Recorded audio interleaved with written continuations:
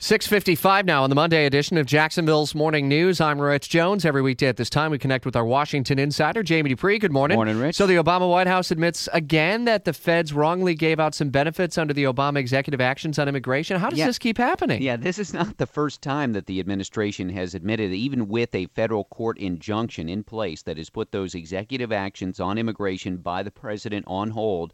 Again, some of the benefits have been handed out. The latest incident, some 2,000 individuals were given extended work permits for 3 years. You know, that would be fine, Rich, if the plans were in effect, but they are not.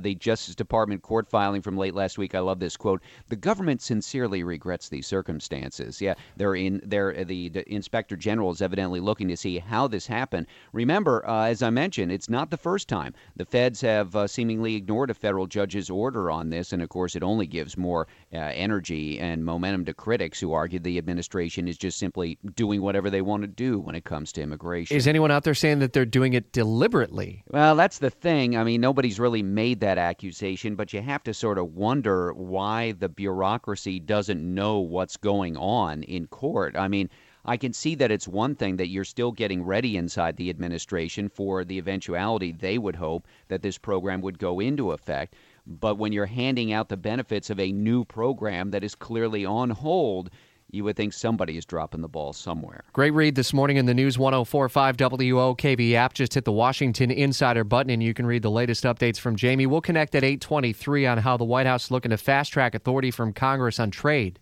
Yeah, there'll be a big test vote tomorrow. This is an interesting one, Rich, because both parties, there's opponents and supporters. It is a very big legislative item for the president. He's been working very hard.